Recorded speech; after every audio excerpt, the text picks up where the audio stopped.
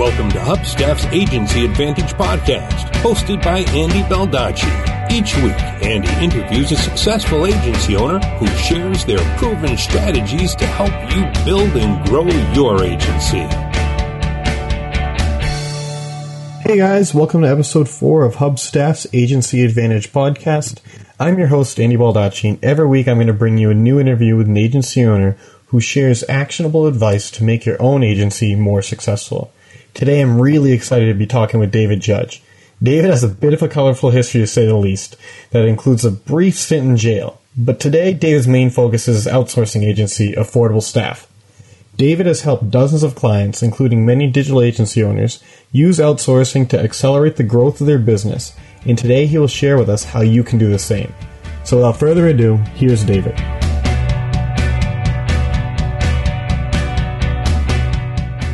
All right, David, thanks for coming on the show. Yeah, sure. Glad to be here. You have an interesting story, and right now you run a digital marketing agency as well as an outsourcing agency, but 10 years ago you were managing a large team at a small goods manufacturer. So, how did you end up where you are today? That's a really good question, Andy, and I appreciate you asking. If I go back to when I left school, so a number of years ago now, my father owned a ISP, an internet service provider. So I've sort of had exposure to technology in one way or another from the very beginning. And then as time moved on, we started up an internet cafe, which is interesting if you want to discover what it means to work 100 hours a week in a restaurant. So crazy hours. And during that whole period of time, we were integrating in the technology side. And whilst I understood technology really well, I realized that there was a big gap for me to understand how people work, because computers are very different in a lot of ways than people. That's when I left, and I actually I sold out my percentage share of the restaurant, and I went in and I did this thing called cold calling, which I'd never heard of before. And the first time they said that there was Australia's largest database, which in Australia and I believe America is still the Yellow Pages. And they said, here's the Yellow Pages. And I said, this is the database. And I said, where do I start? And they opened it up and they pointed their finger there. And I started calling up people and started to understand how to talk to people and how to communicate and develop relationships. And then that led through a series of unfortunate events, including a little bit of jail time, which we've never discussed, Andy. Yeah, I guess not. So, that's a surprise. Yeah, so which that led to me working in a small goods factory, packing salamis into boxes, starting from the ground up again after all these years of working hard at it. And then over a relatively short period of time, I ended up becoming the manager of the factory. More as a result of my understanding of the implementation of technology. And the funny thing is when you have a look at the team that we were managing, so I had between 420 to 440 people at any time, depending on the seasonal changes during Christmas and Easter. One of the things that I started to learn at that time was the importance of leverage and delegation. You literally can't run every single machine in the factory, and you literally can't produce the product, and there's a lot of pressure in any manufacturing business to make sure that you're creating something of substance within a reasonable time. And if something like small goods where it will expire after a period of time, that you're creating in such a way where you're maximizing the number of units you're selling that are ending up in people's refrigerators, essentially. And then that led, after a period of time, through just purely through, I actually was resisting the idea of going into business again for myself because I've been burnt previously. I was sort of forced into it from a friend of mine who kept sending me referrals. He knew that I had the understanding and the knowledge around technology to help out the clients, and that's where the digital agency started. So you were kind of like the tech guy amongst people that knew you. If they needed any problem solved with that, they'd go to you. Yeah, and I think that the big thing was that I have an understanding of technology, and then there's the other side, which is understanding how to explain how technology can fit to an everyday situation or an everyday environment, because that's the important part. And I think that's a big gap for a lot of people is, that you understanding the technology and then understanding the application of the technology and how it can make the difference in a person's business or in the factory, how we use technology to maximize the yields and the return for the owner of the business. So, yeah. Do you think the cold calling helped you get the background and skills in explaining things like that? Massively. Okay. When you cold call, and at that time it was there were a lot of Australians that were cold calling Australians, and it's changed now. I think it's changed there over in the States as well, where there are a lot more people overseas cold calling. Is that right? Mm-hmm. Yeah. So at the time there were a lot of Australians calling Australians, and it was Australians are always very polite people, but if you get the person at the wrong time, they wouldn't talk to you in a nice way, and that can be, depending on where you're at that day, that can be soul destroying. So you need to make sure that you have mechanisms in place to keep going. I listen to a lot of personal development material, a lot of Anthony Robbins, a lot of people of that nature, Brian Tracy for sales techniques, just to understand how to first of all maintain focus, as well as to develop relationships and communicate with people, because that part's really important. Yeah, because it's sort of the balance of both. One aspect is you're calling at least dozens of times a day, and a lot of those calls, most of those calls probably aren't going to end well. So you need to have the focus and drive to kind of keep going, but at the same time, when the calls do go well, you need the skills to bring the relationship further. Yeah, exactly. And I was calling, so because of the difference in time zones within Australia, I was able to start calling at 7 a.m. my time and finish at 7 p.m. my time at night.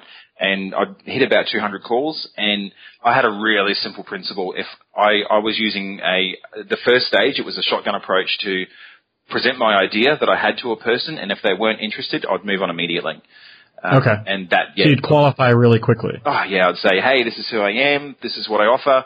Is this something that might be of interest to you? No? Okay, great. Thanks. Next. So, and then just working through a list. And when you cover it in that sort of volume, you find people. But yeah, so we'll get back to the digital agency. You said you started that up. Your friend kept giving you referrals, kept sending work your way. Did you jump in with both feet? Did you quit your job and immediately open up the agency, or what was the transition like? I resisted the change as much as I could, as I mentioned. So as I was continuing to get clients, it did come to a stage where I had to make the decision. And one of the biggest challenges I guess I had was overcoming the fear that I had of going back into business for myself after what I'd experienced previously, and making sure that I wouldn't have that pain again, because I didn't want to experience that pain. So I did come to a crossroads when I had my daughter, who is now 5 years of age. I came to a crossroads when we found out that my wife was pregnant, that I had to do something, and I had to go a particular direction. And at that time, I thought, okay, well, if I stay within this manufacturing environment where it was between 6 to 7 days a week, and there was an expectation you'd be there 12 hours a day, I wouldn't have the life that I had with the life that I could have with my kids, and that was really important to me. It was really important to be a big influence in their life, because I know how important it is, that when you're there in front of your kids and what you can instill in them and how that can follow through to when they grow up. It was really important for me to make that move. As you're starting a family, you knew you needed to make a change so you could be around more, and that was one of the big driving factors for you? Oh, definitely. And I resigned my position, and then a few days before I was going to leave, they called me into the office, the general manager, and he sat me down and he said, so what is it you need to stay? And I jokingly said to him, pay me double. And they didn't batter an eyelid, and he looked at me and he said, if we pay you double, will you sign an agreement now? So it worked. Yeah, and I thought, yeah. But you weren't even trying, yeah. Yeah, that's right. I thought, what am I going to do? So I rang up my wife at the time, and she was actually writing training material for a large telecommunications company here in Australia, and she was on a retreat, and I rang her up, and it would have been about 30 calls I placed to her, and then there was no coverage where her training was. And there was one spot at the top of the hill, and everybody was on a break, and she walked to the top of the hill, and she turned her phone on, and all these missed calls, and her immediate thought was, what's going on? Oh, yeah. So I rang her up, and I said, you need to quit your job. And she said, I can't. I'm at the peak of my career. And I told her what happened, and she went, oh, I need to quit my job. So she quit, and I stayed on board in the manufacturing role, and I always intended to only stay there for up to 12 months so I could systematize it and delegate it to people so it could continue to run without me. And then my wife jumped in and she started handling the digital agency. And so from the start, what kind of work were you guys taking on? Was it just any and all kind of web digital related things, or did you have a focus at all? It was, we were focusing on paid advertising and SEO at the time. Okay. And the challenge that came about was my wife, while she's also an excellent communicator and excellent at managing relationships with clients, the challenge she had is she didn't understand how any of that stuff worked. Okay. And that's where the outsourcing stuff started. So how did you overcome that difficulty? So I started looking to employ talent locally, and I found that I just couldn't get the people that I needed locally within Australia because they didn't understand it the way that a lot of other SEOs understood it. So I started looking out of necessity, looking overseas to try and find other people overseas, and that's when we started. I originally was using Odesk, which is now Upwork, and I used them to source talent over in. I was using them everywhere: Pakistan, Bangladesh, India. So really around those regions to start off with, and started to put together a team within India that could start handling the SEO and paid advertising. Okay, and so this was for a lot of the SEO and the kind of the SEM work. Yeah, that's exactly it. To back up a little bit, how did you first get involved with SEO and SEM? So when I was in the manufacturing business, a friend of mine who was working for another form of paid digital advertising, he had a lot of clients that were actually asking for this service. And the agency he was working with at that time didn't offer that service. They didn't offer paid and SEO. So he needed someone he could refer them to because he wanted to maintain his client relationships and continue. And he wanted someone that would be like the paid advisor, the person that would offer the impartial information. And because of my knowledge of technology and communication skills, that's where he said, look, I want to introduce them to you because I know that you'll take care of them in the right way. And that's when he started sending me referrals. But the funny thing is I said, I don't want them. So he said, look, you need to talk to these people. And I said, look, I'm really not interested. And then he came back and said, look, these people really want to talk to you. I said, look, I'm really not interested. And then my mobile rings one day in the factory and I pick up the phone and it's a customer calling me and saying, hey, your details have been passed on to me. We've been told we have to talk to you. And I'm thinking, what are you doing? I don't want to talk to you. But yeah, it happened anyway. I guess that's a good sign when no matter how many times you tell them no, they keep coming back. Yeah, so it happened despite me, unfortunately. Right. Fortunately, yeah. This is, just so the listeners know, this is the launch we see of Online Specialist, your first digital agency, right? Yes, that's correct. And so you're working with a team primarily through Odesk kind of all over the place. What is that like? Because in my mind, I've hired remotely. I know a lot of those tasks, but how would you kind of interview people? How would you make sure that the people you were hiring could do what you wanted them to? And that's a really good question, Andy, because what actually happened the first few times, I really trusted what people were saying to me. Because I figured, we're all people in this big, world of 7 billion people. We're all people. We're all here together. I looked at face value at the resumes and the applications people were sending through, and I went ahead and said, okay, well, let's go and do that particular job because, you say you can do it. And then they were delivering me different stuff. And I recall there was a campaign that I was using, some guys in Bangladesh, or was it Pakistan? I think it was Bangladesh, and the idea was for them to attract a few hundred Facebook likes. And it was the first time that I'd ever worked in this arena, and it was for a client because they're saying, hey, we know you're in this area. Do you think you can find someone who can do it for me? And they said that they were legitimate likes, and this is how we do it, and everything sounded legitimate. And when they actually had the whole thing, everything was done, we looked at it and it's like, awesome. And then we had a look at, I've mentioned to the client, and the client went and had a look in Facebook under the admin panel, and they saw that these 200 likes had been attracted from Bangladesh. And they were I'm guessing that's not where your client was based. No, they're Australian based, and they were very upset. It cost me a bit of money, and I thought, I can't do this. This isn't sustainable. So that's when, at that time, I started to look at ways to ask more questions, so establish a more solid foundation when I'm looking at employing a person to make sure that I'm getting a person that can perform the task that they say they can. Okay. And so will you do like pre-screening, but then do you do test work with them? Do you kind of work with them on a trial basis to make sure that even after they get through screens, you still make sure that they're able to deliver before you kind of bring them on at a full scale? If we now imagine this was pre Hubstaff and Trello and all these other tools that I use now, so it wasn't as clean as what it is now, and I didn't have the opportunity that a lot of people have now with the technologies available. At that time, I had a basic questionnaire that every single person had to answer, irrespective of who they were and where they were from. If they couldn't answer that questionnaire and they couldn't answer it in a particular way, so making sure that their English was at a particular level, making sure that they could do basic mathematical calculations, making sure they had basic common sense, then I would just pass on them straight away. And I was getting like between 50 to 80 applicants every time I put a job posting on Odesk at the time, so it was easy. It was just a matter of going and sorting those people down to the 4 or 5 that seemed suitable, and then I talked to them.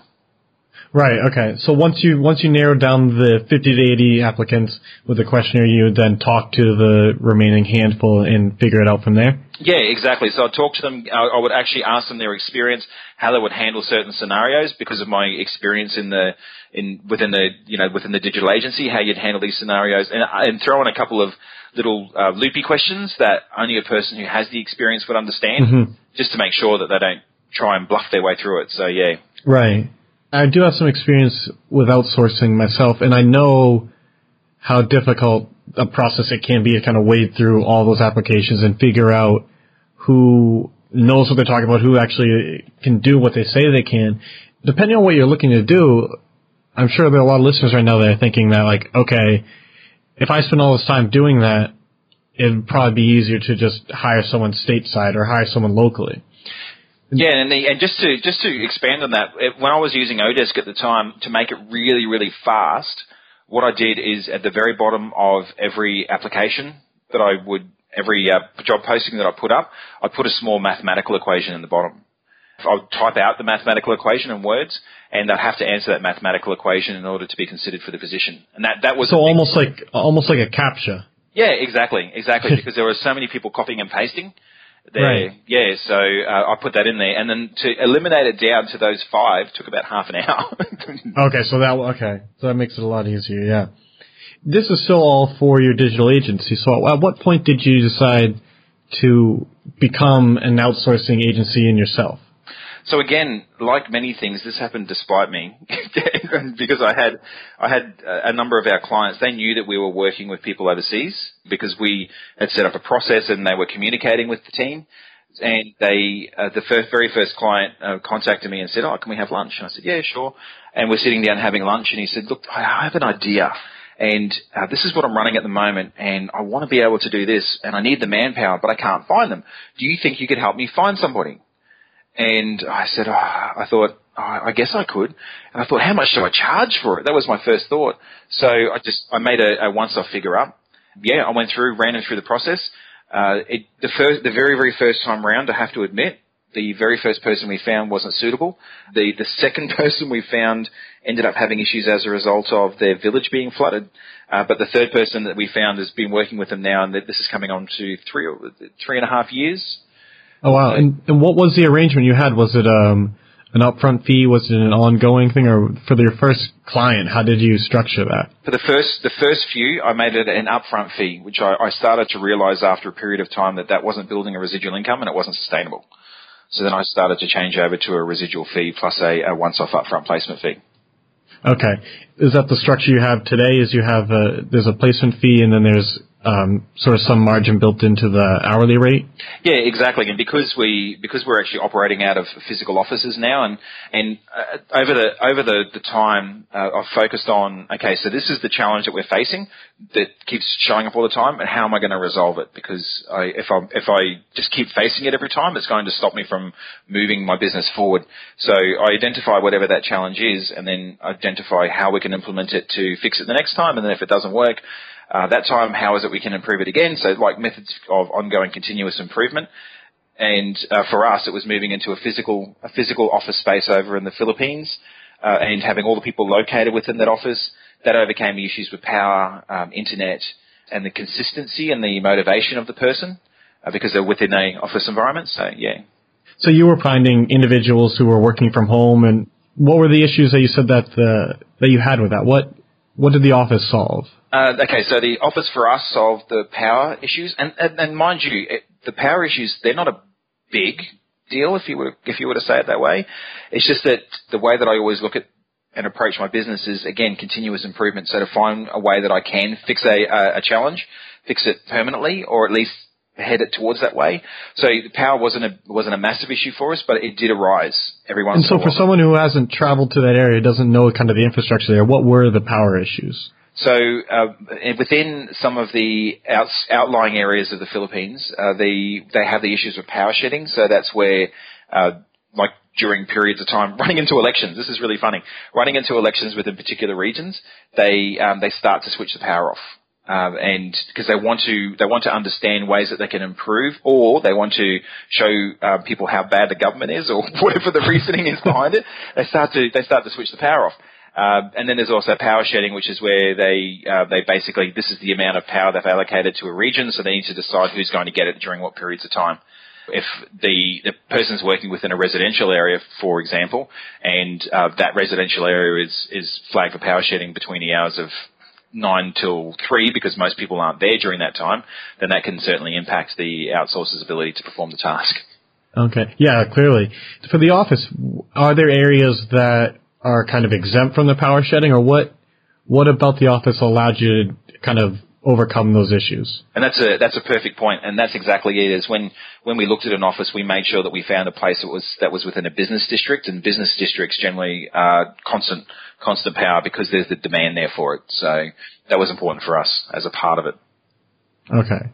You talked a lot about Bangladesh and Pakistan. How did you end up setting up an office in the Philippines? How did you go from hiring in those areas to the Philippines? There were a few reasons that we made the change. I had a look at the Philippines originally, except they were having a number of issues with their infrastructure at that time.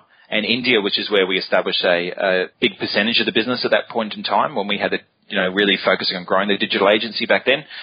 So we were running a lot of it out of India at the time, and I looked at the Philippines, but they just didn't have the infrastructure.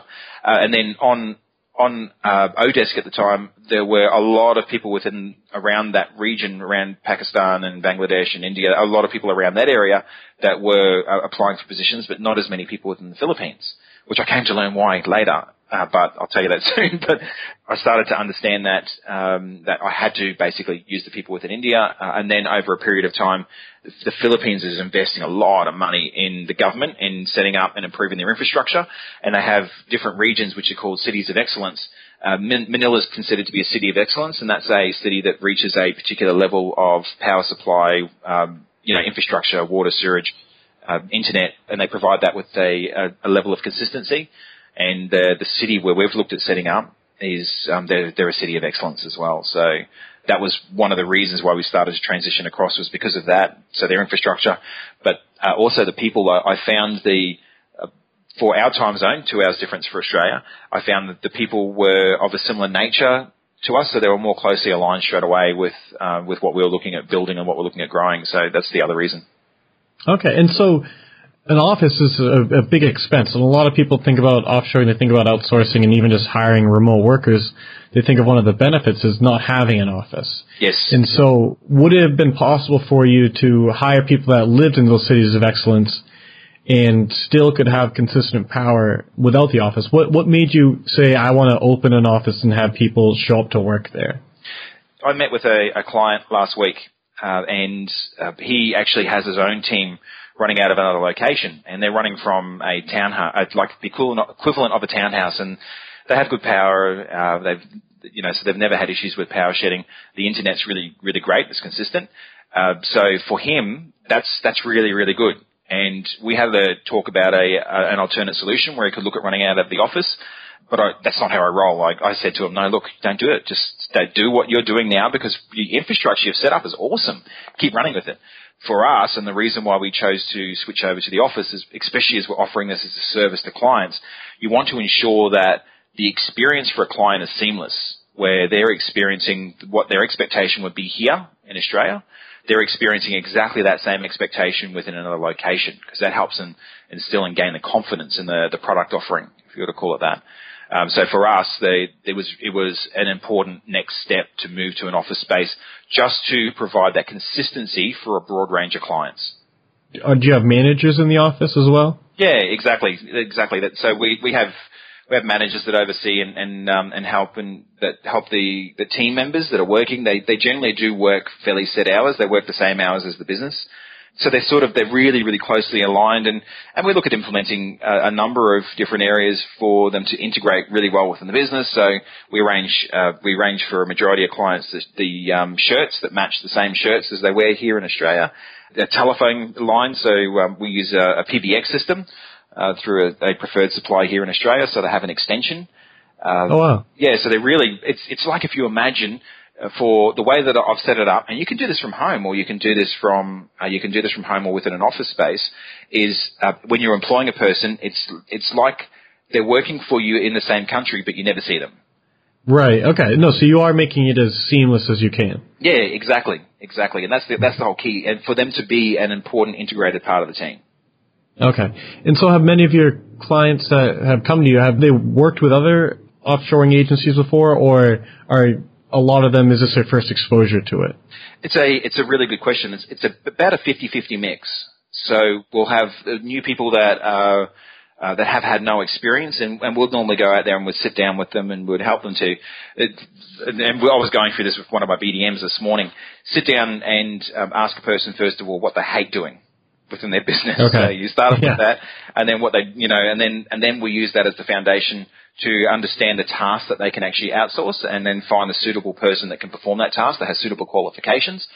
And so they start off with that, and then you have the other side, people that have tried it for themselves and they've been burnt. Those are people that are coming through to us, as well as trying it with another agency that haven't had the same level and the same consistency of infrastructure. So that's where they'll come across to us as well, because they understand the value of it, but they also understand that it's got to work, and it has to work 100% of the time, and you can't have those gaps. If they're receiving calls that, a call comes through and Jan, for example, answers the call, that halfway through the call it drops out. That's losing a customer. So, right. Yeah. Having that consistency is a big selling point for them. Oh, definitely. Okay. Especially the people who have tried it themselves previously, and they've had the negative experience. In my eyes, from working with individual freelancers remotely, I can definitely see that, where there'll be times where, especially with different time zones, even if everything works perfectly, you still can have a lag of up to a day where you write an email and you don't hear back until you wake up the next day, and things like that. So being in the same time zone, and then that doesn't even include like any internet or power issues as well. So I can see the huge advantage of that. And that's a big thing for us, is that the seamless integration. We want it to be totally seamless, where a client can feel comfortable enough to pick up their phone, dial a number, and then that person answers at the other end the same way you would if you had a team member working in your office. So it's basically integrating at that level, which is for us is why our clients they introduce us to other people they know that so they can experience a similar experience. Mm-hmm. We're going to take a quick break for a word from our sponsor, but when we come back, Dave is going to share how outsourcing can help digital agencies grow their business. Hang tight, we'll be right back. The Agency Advantage podcast is brought to you by Hubstaff. Now, Hubstaff makes time tracking software for remote teams so that you can stop tracking time with spreadsheets or on the back of napkins or whatever else you're using, and start getting the insights into how your team is actually spending their time that only screenshots and in-depth reports can give you. Our best clients are agency owners, and while they love the accountability that comes with it, it's sort of like Upwork, but without all the crazy fees. Where they really find the true value is by being able to connect Hubstaff with a project management tool to see what tasks are taking up their team's time. Think of it as Google Analytics for your team. I do want to warn you, though, there's a good chance once you see this data, you're going to be sick when you realize how little time is spent actually delivering the project itself.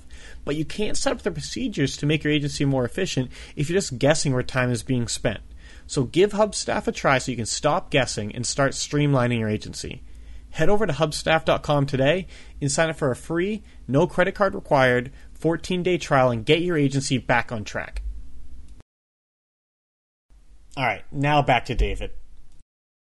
And so say I'm a digital agency owner like you were, and I guess still are. I'm coming to you. I haven't really outsourced in this sense before. I've hired a few remote workers to kind of do design, to do some development, this and that. But if I'm coming to you and I'm just curious, what would you say to me? How would you help me? Another really good question, because we have a number of digital agencies that outsource through us now, and so they basically when they've approached me previously, one of the big challenges that people that run a digital agency, dependent on their size, is they get to this stage where they're doing all the hours and they're doing a lot of the tasks, and they may have someone working part-time with them, or they may have one other person, and there's only so many things you can do within the agency. So you want to have a person that can perform you'd almost call it like the processing or the grunt work, depending on where they're at, or the person who can handle the overflow of the web design or the coding or the programming. It's first of all just going and finding the problem. So what is it the gap for them? What is it that they're doing that they think they should be getting someone else to do? So that's where we always start with every single person, is finding out, why is it they need the help? Like, what is it we can do to assist? Is it because they want to grow the business? Is it because they're working ridiculous hours? Is it because they need more money? Like, what's the actual area that they're focusing on having within the business? Are there any trends you see with agencies? Is it all over the board? For us, because the nature of our business is building, a lot of it's referral based. So for us, we always find it really important, and I've always found it really important to integrate technology with relationship, because technology is great. I mean, I love technology, and I love how it integrates, and I love how we live in an era now. I remember when I was a kid with my dad with the internet service provider. Mm-hmm. That wasn't seamless. That was as far away from seamless as possible. To get a little 12K modem to dial up and to connect, that was not. But now we live in an era where all this technology is available to us, and it can integrate so easily, and it can integrate so seamlessly that you want to be able to differentiate yourself in a particular way and help people to integrate that technology. And the best way to do that is to talk to people and just build the relationship with them, offer them a solution, which is, for me, for us, it's been critical. The remote team in your office, is it primarily administrative work? Is it development? Is it design? Or is it truly whatever problem people could have with that, you could have it covered? How would you describe kind of the makeup of your team? So they generally fall into a couple of key categories. So accountants, real estate agents, administrators, web designers, and those are really the key areas that we're filling for a lot of for example, administration task. We have an outsourcing person that's working for a client who's a cleaner, and he has 6 vans that are out at all times. He was going out every single day, and he was going and doing the job as well, and then he was coming back into the office, and he was following up on invoices, he was sending out emails, he was just doing all the basic stuff just to keep the business running all the time. Every call, and this is really unprofessional, every call he had coming through was going through to his mobile, and he was on a job cleaning, and he's booking in jobs at the same time. It's like, how could you get to the size? But he did, nonetheless, because he's good at building relationships. So we put a person into his business, telephone line, divert the calls through to there, receive the bookings. They're able to go out there and confirm the bookings, the customer satisfaction surveys, which are huge, to find out, how happy they were with your business. Going back and following up after 12 months, saying, hey, how you going? These are other services we offer, newsletters, debt collection, which was a big thing for them at the very beginning, to make sure they had money coming through, because on the books they were showing as being, having a lot of money, but until it's actually physically in the till, it doesn't count. Exactly right. Yeah, so just helping align all of it for the business owner. So it would mean in this particular case, this guy wasn't having to do 7 days a week. So for him, it was a lot of it was time. Most people, if they think about what they do in a given day, most of the activities, for the most part, don't actually contribute that much to the bottom line. There's a book, 80-20 Sales and Marketing by Perry Marshall. It's basically just the Pareto principle, where 20% of the effort will give you 80% of the results. An easy example would be like confirming appointments.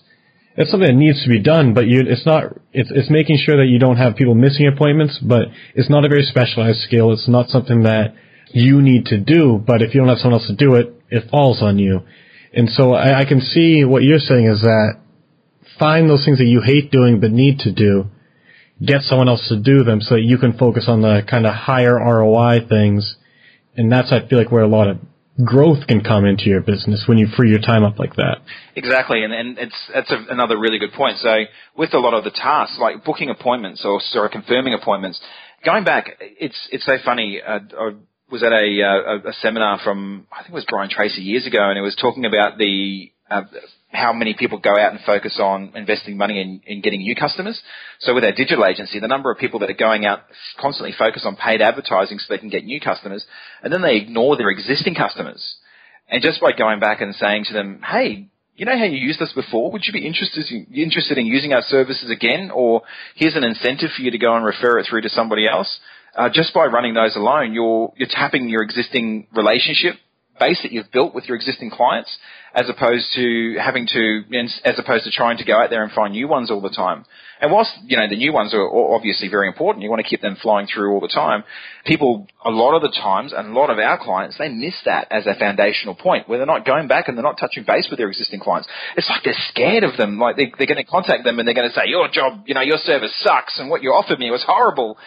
Right. And it's a lot easier to get somebody who's already spent money with you to spend more than to convince someone who hasn't spent anything to give you a shot. Exactly, and when you leave it that time, that gap, so like if you meet someone and you click with them, if you were to call it that, at a coffee, and then if you leave that to go for too long a period of time, that memory that you had of that relationship you had with the person can disappear. So if you have it works the same in business. You have a business that has offered you a service.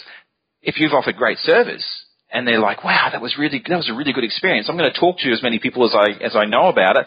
And then they go and they talk to a few people, and then the next thing comes along, and then their mind is distracted elsewhere. They're going to forget about you. So just by having those minor touches where you continue to stay in contact with a person, that's where they can come back and they can remember that experience. The same way when you meet with a person, if you meet up with them again, you still have that click, and then you can continue to develop the relationship more. It works the same in business, or it has for a lot of our clients, yeah. Oh, and I definitely agree with that. But so, say I'm an agency owner and I'm good at getting new business, but like you said, I've kind of neglected, once a project's done, I kind of throw it away and move on to the next one. How would outsourcing help me have more touches with those older clients?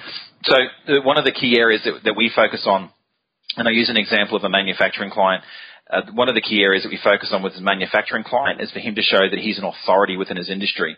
And the best way that we do that is for him to create case studies on the work that he creates, because there's a lot of competition within his particular manufacturing environment. So for him to be able to create the case studies that actually show progress steps of the work that he's doing, that actually allows him to build authority. Now, for this client, we all of his existing clients plus people that have sent him referrals, he adds to a list, and he stays in contact with his clients and those people every fortnight, showing the latest and most recent progress works they've gone and put together. And the open rates of these emails that are getting sent out are phenomenal. And the number of times people are forwarding those emails onto others is, it's off the charts. Like I went and had a look at the stats, and I saw that one person that opened that email forwarded it on 24 times to other people, wow. Which is, I mean, how do you, how do you gain that? How do you get that? And it's all because he's focusing on positioning himself as authority and educating the people that are around him, and on that around what he does and how he does it. And it's the same way as that. I think if you offer a service to a person and then you can educate them ways in which they can maximize that service, or you can share with them other services, not in a pushy, knock on the door opens, jam your foot in way, more of a, hey, look, this is the application of this particular service that we've offered, and this is how it can work this works for this person, without the expectation of it potentially working for you. If you create that in such an authoritative way, people will share it, and they'll say, hey, check out this piece of furniture and how he actually did this. I was around your place and I saw that the other day, and I think that this is something that could work for you. So I agree 100%. If you can demonstrate value without selling too much, if you can say, hey, this is how we help someone else out, this is our process, this is what we can do, they know you're an authority, they know you're an expert, they know what you can do. You don't need to convince them as much. But so I'm trying to figure out how that fits in with your services at Affordable Staff. Like, are parts of that process outsourced, or is it because he's outsourced other parts of his process that he's able to focus on that, or where do you guys come into that? Okay, so, and that's a really good point. So for this particular client, we work, so his outsourced team member works with the client, so they produce on a regular basis, they take photographs, and they produce a short story. Now, that can be on his phone sometimes, where he's just gone and recorded saying, okay, I've just finished this job, this is how I did it, this is why I did it, this is the end result. Send it through. The person will transcribe that into a short update or a short excerpt or story, and then it will be placed on the website, and then it becomes a part of the newsletter. So in this particular instance, it's an integration of a strategy that we've said to the client, hey, I think this will work really, really well within your business. And that would be using like the digital marketing business as a component, and then saying, okay, so this is something we think would work really well with your business, and then working with the client to implement the process. I see. I've read Steliafti is a guy, he's big into sales, he runs Close.io, he does an awesome blog as well, but one thing he says is for his blogs, what he'll do is he'll just he's a sales guy, so he's very high energy. He sounds good no matter what he's talking about. And so what he'll do is, instead of writing long blog posts, a lot of times he'll just record himself talking about a topic, either just post that video or send it to someone on his team and have them create a blog from that. And I can see how that approach that you're talking about is a huge time saver, because you want the expert to be the one creating the content, but that doesn't necessarily mean they need to be writing the blog. They need to be uploading it into WordPress, creating the graphics, this and that. And I think that's where a lot of people in content marketing especially get caught up, is they are experts, and then they'll write the first blog post and they'll realize how much else needs to go into each post, how much else needs to go into each case study, and they'll just give up because they frankly don't have the time to keep doing that. Yeah, and that's exactly the point.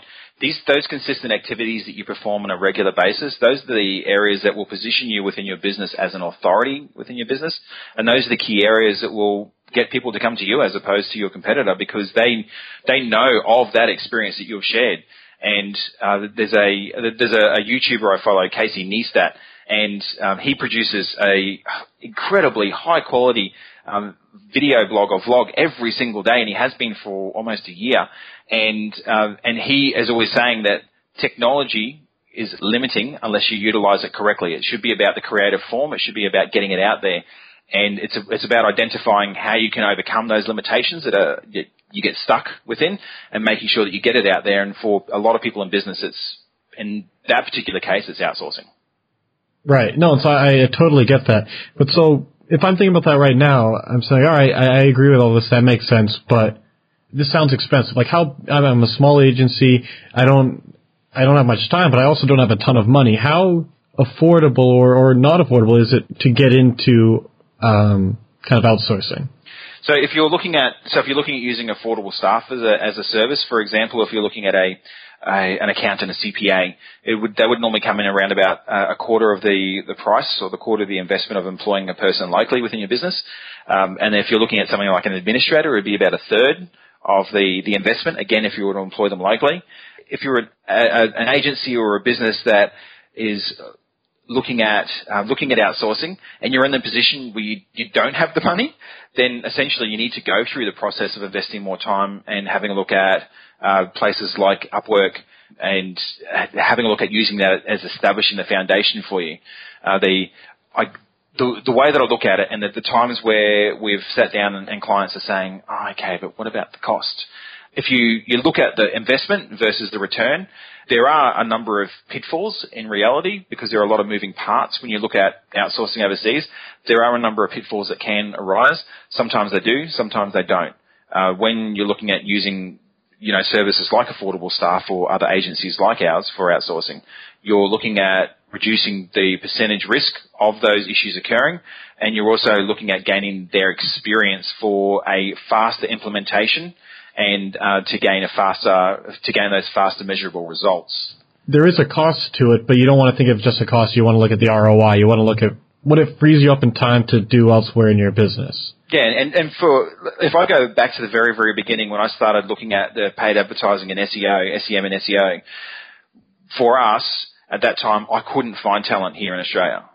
So that was my biggest limiting factor is I looked and looked, and I couldn't find it. And the people that I was asking, the answers they were giving me were just like, I thought, okay, I need to find a solution. I need to look elsewhere. And the technology's there now after I discovered Odesk at that time. The technology's there, so you just got to do it. You just got to go out there and you got to find the talent. Are there any roles that you don't think are a good fit for outsourcing?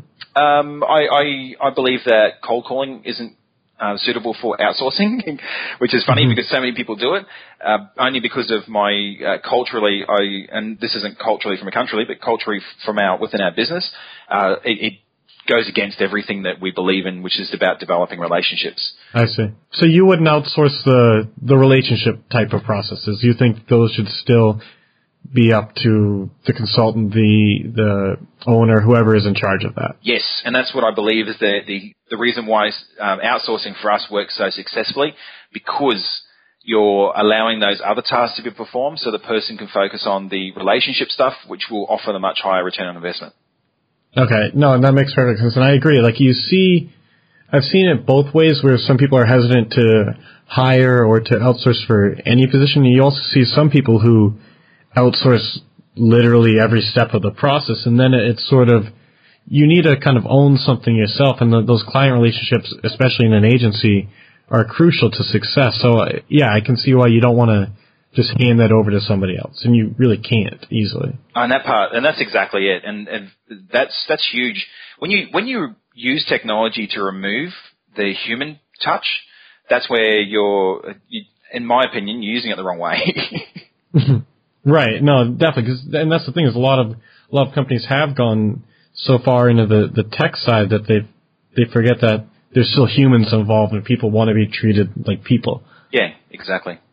Well, so, all right, we'll dial it back a little bit, kind of into the day-to-day of running Affordable Staff. How many employees are in your office in the Philippines? We're just on 50 now. Okay. And then how many clients do they support?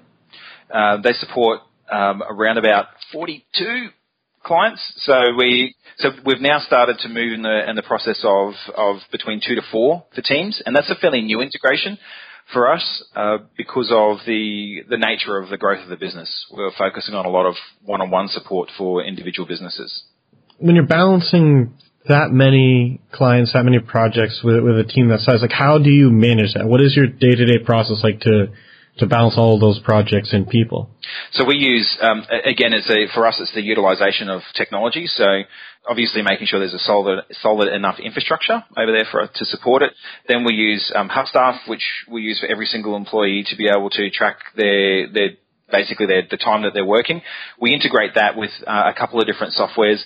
We use Trello, which is for us is an awesome software because it's so simple, and it allows you Trello, for those of you who haven't heard of it before, allows you to basically project manage different tasks and softwares. And because of the API integration into HubStaff, you assign a task in Trello, and then what it does is like a little drop-up window. You can tick that you've started that task, and it measures the start time, and you can tick when you finished it. So then it feeds that time back into Trello. And then that allows a much more transparent and accurate way of tracking the tasks that are being completed. We also use, dependent on the type of client, there are some clients that have client-sensitive data. So for those clients, we offer a remote desktop, which is the way that a person within our team can connect to a computer within Australia, and they use the software, whatever software is available for that client. But for us, the biggest thing for managing the people is Trello, HubStaff, Podio, and for the actual money side, Xero, which is for us to charge our clients. I didn't originally think of it until I started using HubStaff more and started talking to more of our customers and our clients, is that for a lot of people, they sign up for HubStaff for kind of the obvious, the time tracking, but then when they start integrating it with other software like Trello, they see that you can break down the time spent on each different project, and you can start kind of monitoring efficiencies in that way. And I know you're big on the whole continuous improvement kind of thought process. And so how does that, being able to track things down to the project, how does that play into it for you? It's really cool for us because it gives us the ability on multiple levels. So if we have a series of common tasks that are being performed across multiple clients, we can assign that task a code. We can have a look at those tasks across a variety of people and see how long it's taking each individual to complete that task. And from a broad stroke perspective, that straight away lets us go and say, oh, look, this person is taking 3 times the amount of time to perform the task and they've been doing it for twice as long as that other person. What's going on? So we can use it as a broad stroke test to understand. And then we can also have a look at people that are performing the task really effectively and accurately. And we can have a look at how they're performing it and how we can improve our existing systems to roll out across the other team members to make sure that the task is being performed in an efficient yet accurate method. And that must be one of the big benefits for working with you guys or working with someone who has the office setting, is that if I were to just go on Odesk or go on Upwork now and hire a freelancer, I wouldn't have kind of that advantage of learning from people who are more efficient. I wouldn't have anything to balance that against. Whereas you guys with your management, you're able to help bring up the average, it seems like. Yeah, and that's the key for us. And as you mentioned around continuous improvement, there's always ways in which we can find to improve the task.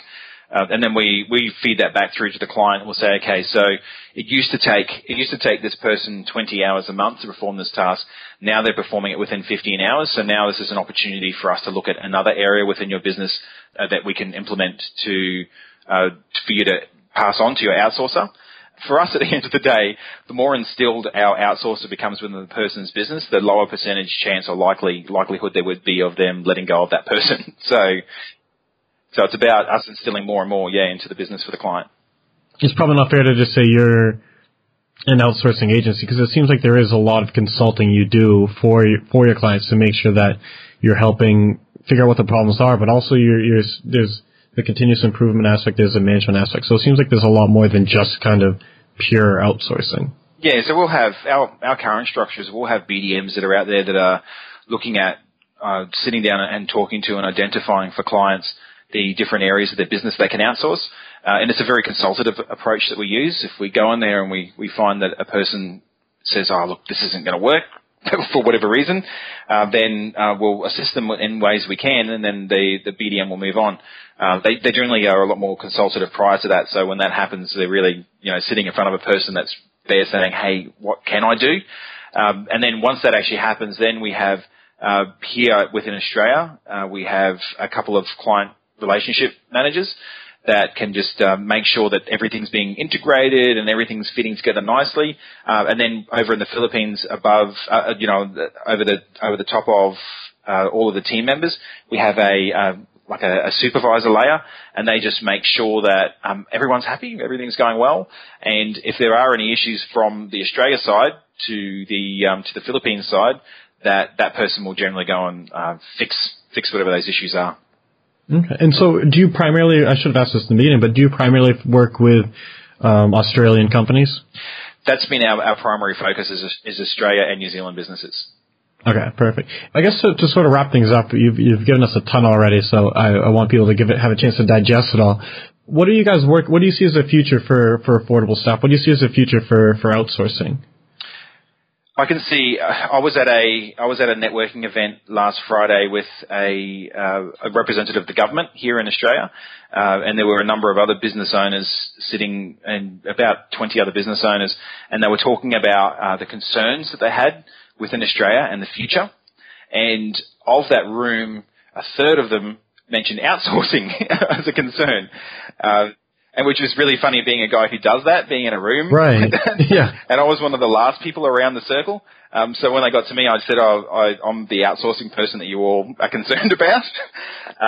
And that raised an interesting conversation, because at the end of it, I had all of those people that didn't like the idea of outsourcing come and talk to me to say sorry, because they weren't expecting to have a representative of outsourcing there.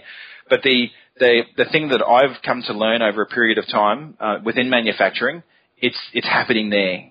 and within a number of different areas, it's continuing to happen and it's continuing to grow. And I see our role as affordable staff ensuring that happens successfully for people. Our key focus with the manufacturing business, the furniture business that I mentioned before, at the end of the whole task where we have a person working within their business, he's employed 3 more carpenters that are master carpenters within the business in an area where they couldn't get a job. The jobs, it does take away some jobs in a sense, but like the jobs that it opens up, the jobs that it frees up are better jobs locally. Yeah, exactly. And what I can see as a country, and I believe the same thing is going to happen within America as well and other countries as well, is that outsourcing is going to continue to grow and flourish because there's this competition within the industry where there are tasks that need to be performed, like those tasks you mentioned before, that need to be performed for a business to survive that they haven't had to do previously. So now they're at that stage that they need to be performed. There's more competition that's there. So you need to have that solution that you're offering in order for that business to survive, grow and flourish. And what's going to happen over a larger period of time, especially with digital disruption around artificial intelligence and stuff, is that the jobs and the people that are performing the jobs, the sort of type of roles they are performing, they're going to change and transition over a period of time. Absolutely. So yeah, no, absolutely. So they'll still be there. I mean, you look at the growth of manufacturing back in the day, and then the automation within manufacturing that destroyed apparently a lot of jobs. But all that did is that just moved people across to a different area within manufacturing. Outsourcing can sort of be the boogeyman for a lot of people, and it's kind of the scary thing that politicians like to talk about. But you're right. There's a transition involved with it, and obviously in some roles it can have negative impacts, but we've talked a lot about the positive ones. And so I'm thankful for that. And so as a parting piece of advice, if say I'm the typical digital marketing agency owner, I've done everything in-house, what would be like the tip or the kind of few words of advice you would give me to get started in outsourcing? Okay, so I know that for working with a number of digital agencies, I've seen how it's revolutionized their business. With one client that about a month ago I contacted him and it went through to this PBX line. He was in China and he was cycling around some mountains, and I remember when we first started together and we worked on helping his business transition, we focused on first of all establishing the foundation. So that's really, really important, making sure that you know what you're going to do before you do it, rather than just jumping in and saying that person's going to figure it out, because that person won't understand your business. It's all about you understanding your business and establishing that foundation. Now that part will take a little bit of work, but that little bit of work, and it's only a small amount of work at the very, very beginning, is what's going to help you transition in the future. The second step is to, once you understand that foundation, is to communicate. One of my team members sat down with one of our clients and they said, "This isn't working." And I said, "What do you mean it's not working?" "Well, the person's not doing the tasks." And it's like, "Well, have you spoken to them? Have you communicated with them?" Right. "No, I haven't."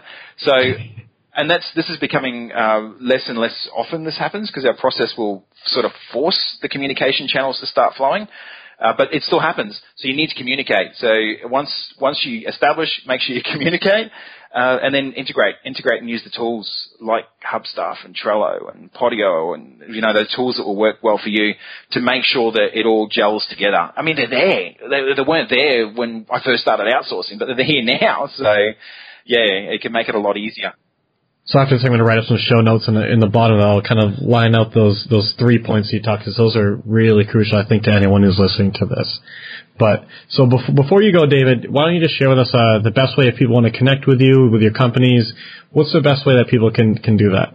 Okay, so you can go through to Affordable Staff. It's at affordablestaff.com.au. You can reach me via email, david@affordablestaff.com.au. That'd be the best way to connect with me or to find me.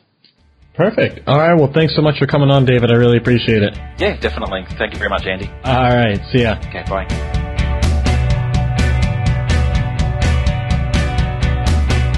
I love talking with David because he is a lot of fun, and I always have pages filled with notes after talking with him, and today was no different. While we covered a ton today, there are 2 main points I want to highlight. First, you need to understand your business before you can even think about outsourcing. If you can't explain a process in detail and don't know how it fits into the rest of your business, then you simply won't be able to get the results you want from outsourcing. Before you get started, you need to establish a foundation with a clear process for the work you want to outsource. Second, while there are many successful agencies that outsource most of their highly skilled work, I think there's an area where even more gains are possible. The obvious ROI from outsourcing comes when you're able to bill out work for more than it costs you to outsource. But that ignores the free time that it gives you and what you can generate with that. By outsourcing some of your repetitive tasks, you can now spend that time on the high ROI jobs like maintaining relationships with your clients and prospecting for new ones. This is where the big gains from outsourcing come, by allowing you the time to work on your business instead of just in it. Take a step back and think what a typical day looks like for you. How many of the tasks you work on actually put more money in your pocket? How many of those tasks need to be done by you? If it feels like you're too stuck in the weeds to grow your business, outsourcing some of that busy work may be just what you need. If you enjoyed this podcast, I'd love it if you went over to iTunes and shared what you got out of it in a review. And I'm always trying to improve. So if you have any feedback for me, please leave a comment here. That's all for this week. Tune in next week for another interview to help you build and grow your agency. Talk to you then.